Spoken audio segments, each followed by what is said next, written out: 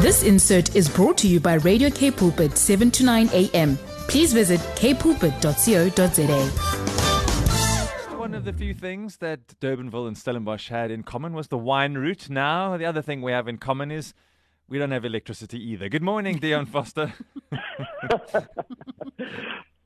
We are so blessed, though. We are so blessed, you and I. We share so many things in common. Yes, and at the push of a button here in front of me, I can have all of these extra lights come on in the studio, and it's as if there was no load shedding with all of the equipment running. And, of course, there's a room here the size of the average bathroom laden with batteries. So grateful for these little solutions that can make life easier, where there are others who just now sitting in the dark with no coffee or tea for the next 2 hours. Oh, goodness. Dion, I have to say, unity and Christian unity often feels to me like an oxymoron, because we know we're supposed to be unified. We know that unity commands a blessing from God. But if you look over church history, that's something I've been reading over for a while now, and many reasons why people actually choose not to follow Jesus is because they look back over the history of the church and all they see is disunity, and that's quite something off-putting for many people. Brad, you're absolutely right. I often joke with my students. I say if there were two Christians stranded on a desert island, they would start three churches.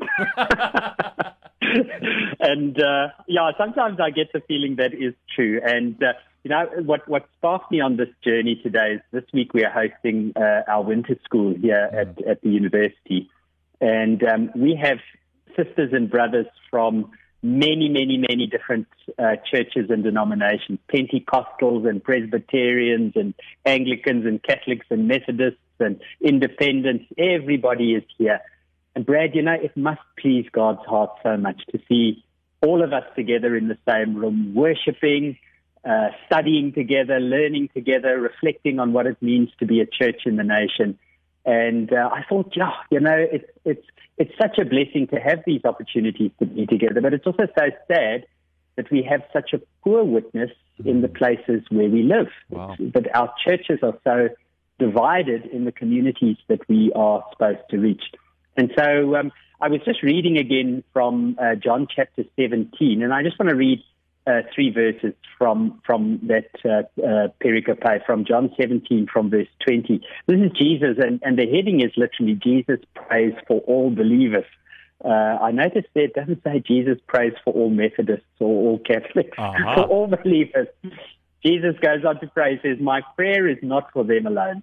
I pray also for all who will believe in me through their message, that all of them may be one. Father, just as you are in me and I am in you, may they also be in us, so that the world may believe that you have sent me."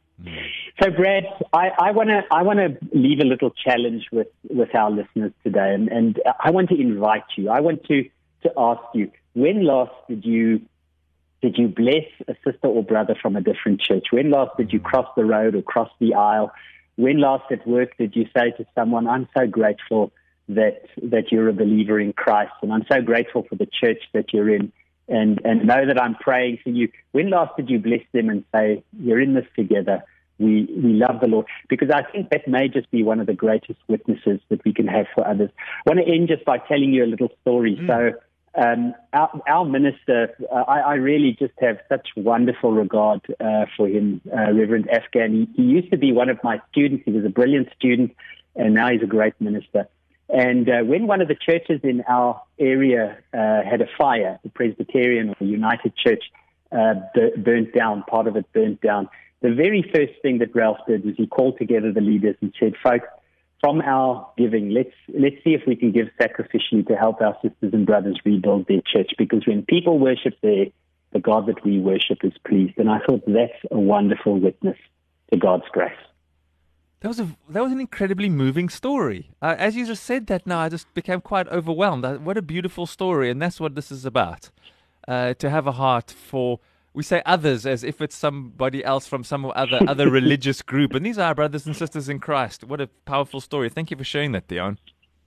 No, absolutely, Brad. And of course, we've got to get used to one another because we're going to have an eternity together. Yeah. I was at the cathedral in the other day for a service and thought, wow, this is different to what I'm used to. You know, there were things burning and bells and whatever, and I thought, sure, but I'm going to have to get used to these folks because we're going to have an eternity together.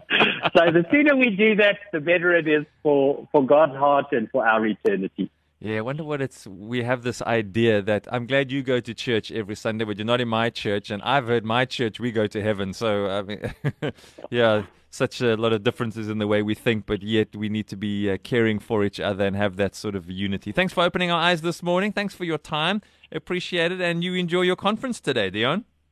Thanks, Brad, and to all of our listeners, stay dry today because tomorrow is another beautiful day. This insert was brought to you by Radio K Pulpit, 7 to 9 a.m. Please visit kpulpit.co.za.